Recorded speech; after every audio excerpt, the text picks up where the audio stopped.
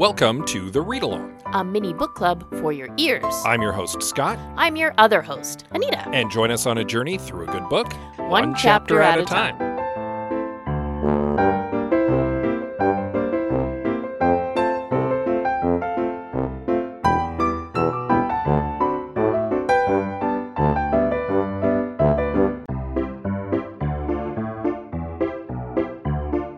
Do you like talking about movies?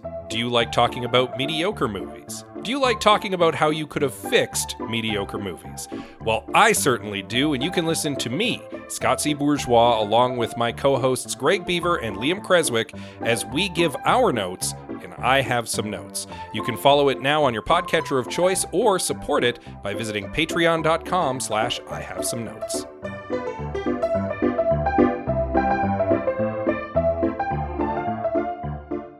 It's nice to be busy, but sometimes you're like so busy that it's quite exhausting. The reason it's nice to be busy is because you appreciate the lull afterwards all the more. Well, yeah, but I mean also there's something to be said about being so not busy that it's exhausting. Oh, yes. I've had the longest work days I've ever had are the ones where you purposely have nothing to do, or the thing you have to do is not very engaging. Yeah. Those days are long and exhausting. Yeah. So it's kind of 6 of one and half a dozen of the other often, because there's a point where you're so not busy that you're exhausted, and there's points where you're so busy that you're exhausted. Yeah. It's hard to find the middle ground. Yeah, the extremes on two ends there. Yeah, I bring it up because we just came out of a very busy weekend, and I'm actually a little tired from it. And fair enough. It was a busy weekend. Yeah, not unpleasant, but like the kind of busy where at the end of it you're like, I'm glad that's over. Yeah, I would like to sit down now. Yeah, I had a good time doing it. Look at how productive I was. Look at all the things we did. Look at all the fun we had. I would like to lie down. Yeah. So, but pretty light week this week overall, all things I hope considered. so. Maybe that'll help us recharge the batteries a bit. Woo. You know what else helps recharge your batteries? Settling down with a good book? Sure. Yeah. That definitely helps, and that's what we did this week for a very short chapter. But before we get into that, a brief recap of our previous chapter, chapter 10 of our novel, in which Mallory and Diana and Cornelia all head to the club to see their friends play their music. Yes. And while they're there, they have a mixed sort of time. Well, the band is very good. Yeah, and the drinks are enjoyable. Yes. But some suspicious characters are milling about. A fight nearly breaks out. And then, it seems, filthy murder. And that's what leads us into Perimortem 2 of The Undetectables by Courtney Smith.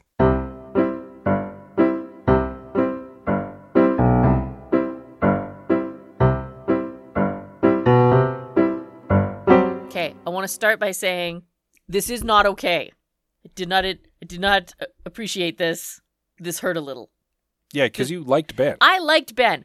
Okay, Ben is dead. Yeah, well, yeah. And it sucks. Spoiler alert, Ben has died. I know we only met Ben a few chapters ago. Yeah. But I liked him. I liked his introduction. I liked his character. I'd kind of hoped he would stick around. And then he got killed off. Yeah, he's been murdered. Yeah. I'm not okay. This is not okay. He is the second victim of our serial killer, the Whistler. And basically very similar events to what happened to Edward Custer. I wouldn't say very similar. I would say that there are similarities that are obvious. The method of murder, yes, is the same, obviously. But it functions very similar, is what I mean by the similarities between the two. Okay. In that, as he's making his way off stage, the fights just happened involving Felix and Beckett. And he's gone backstage. His mind has already kind of slid off of the events that just happened. He's really focused on having that first drink of water after getting off stage. He is so thirsty. He is so thirsty. He's unbelievably thirsty. He can almost like feel the crunch of the ice in his teeth. And that's the point where he bites off his tongue. Yep. And dies. Yep. And along the way, we also discover that the magic, whatever this whistle magic that's affecting him is, also carves the symbol on him. Yes. Like from the inside out. Yes. It carves its way out and then goes on its way. I have thoughts. I have notes and thoughts. It was a super short chapter. It was 2 pages long. Yep. But We've learned some things, Definitely. right? Which is very good. But specifically, one of the key things I think we learned is how the carving appeared on Custer. Yes, how the spell actually does its, well, not how it does its thing, but what it does to its victims. It wasn't something that the killer came and did after the fact. The magic itself did all of that effect and then made its way out. Yes, exactly. So now we know that, although our undetectables don't. No, not at present. My guess is they'll figure it out. They seem well, at some point, yeah. So we've now had an apparent and a fairy have been murdered. So we know he's not sticking to one particular demographic. No. If you will, yeah. Right? This is something I find really interesting. Custer was killed in his own bedroom and remained undiscovered for roughly a week. Whereas Ben is in a crowded club. Ben is in a crowded club. This murder is going to be discovered immediately. It was discovered immediately. Langdon went to go and find, but specifically at the end of the last chapter said, I'm going to go find Ben. And then shortly thereafter, they're screaming. We can assume Langdon found Ben. Yes. But what that tells me is that either our killer is a safe distance away already, or isn't that afraid about getting caught. Well, the magic is very subtle, so it's very possible the killer doesn't expect that they're going to get caught. Mm-hmm. Because again, it's the whistle noise. Yeah, it's the musical element of it is somehow ingrained in the magic. Yes, absolutely. And it seems like a spell the whistler can fire and forget, essentially. Maybe like it tracks down a victim. What I'm getting at though is, because he's in a crowded club and likely to be discovered immediately, that increases the killer's risk of being caught. Mm. Right? At least potentially. In theory, yeah. Which, to me, says that Ben was specifically targeted. That does seem plausible. We are already surmising that Custer was specifically targeted. Yeah, we just don't know why yet. Exactly. And we don't know if there's any connection between Ben or Custer. And my guess is no apparent connection. Not at the moment, anyway. Who knows? Now, obviously, the knee-jerk thing to think is that the killer was on site to be able to enact the spell. Possibly. So that doesn't necessarily discount the suspicious figures that were pointed out last chapter. No, it does not. And suspicion might fall on Beckett very easily because he had a confrontation with Felix that Ben was involved in prior to the murder. Yep. So that's not a good look. No, it's not. To go and pick a fight with the band and then one of the band members to immediately end up murdered after you get kicked out of the club. I mean, that's not a good look. Right? Yeah. Also, could we connect our friendly cat drawing demon?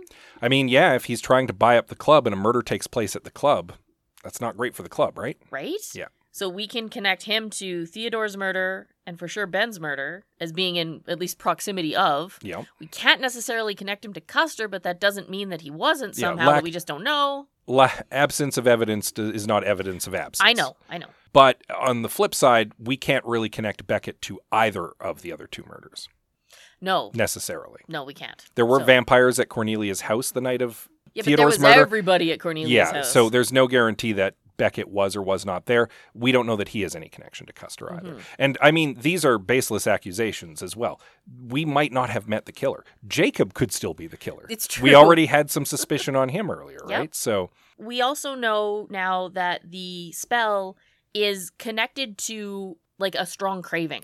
Yeah, that seems to be part of how it works. And my suspicion is that's what makes you instinctively want to bite your tongue off. Yeah. Is that you've got that because Custer was thinking about that delicious pizza. Right.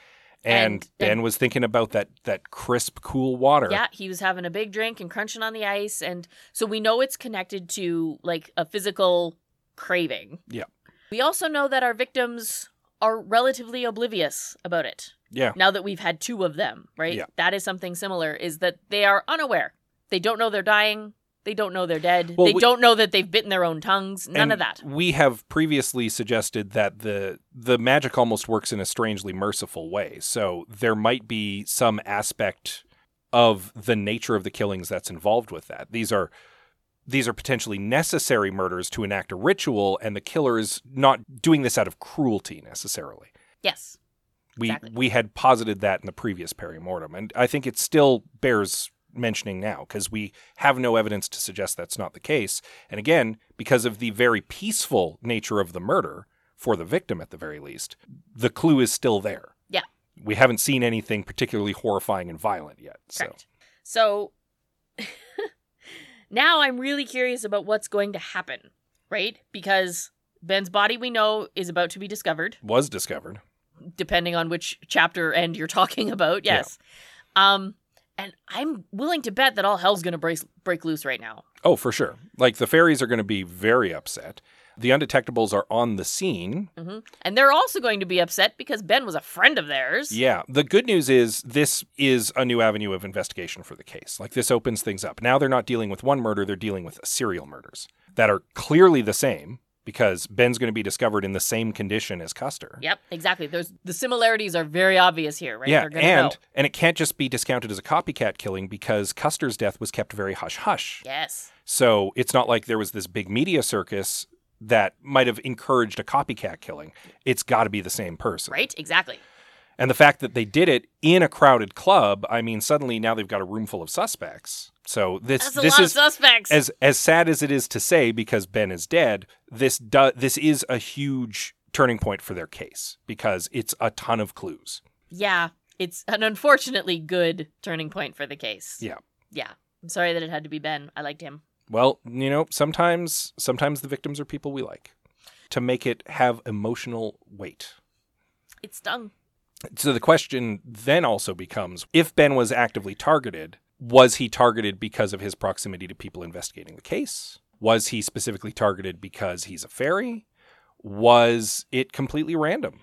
Was he another victim of convenience? Maybe. Maybe our killer did need a fairy and happened to find one alone in a room. Yeah. Right? And it happened to be Ben.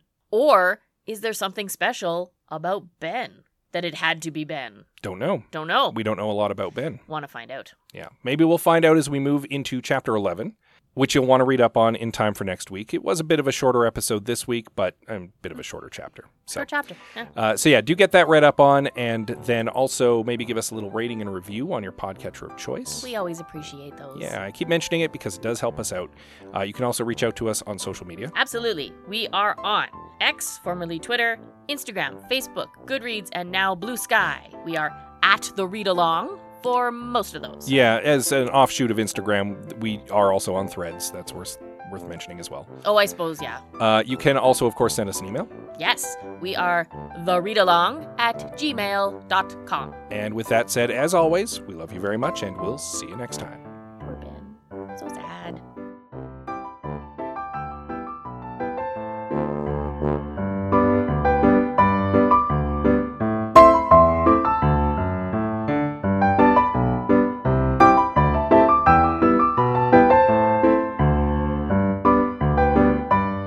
Thank you for joining us on The Read Along with your hosts, Anita and Scott Bourgeois. All Read Along music is by Kevin MacLeod at Incompetech.com. Cover art is by Aaron Beaver. Be sure to join us on Twitter, Instagram, and Facebook at The Read Along, and check out our group on Goodreads.com.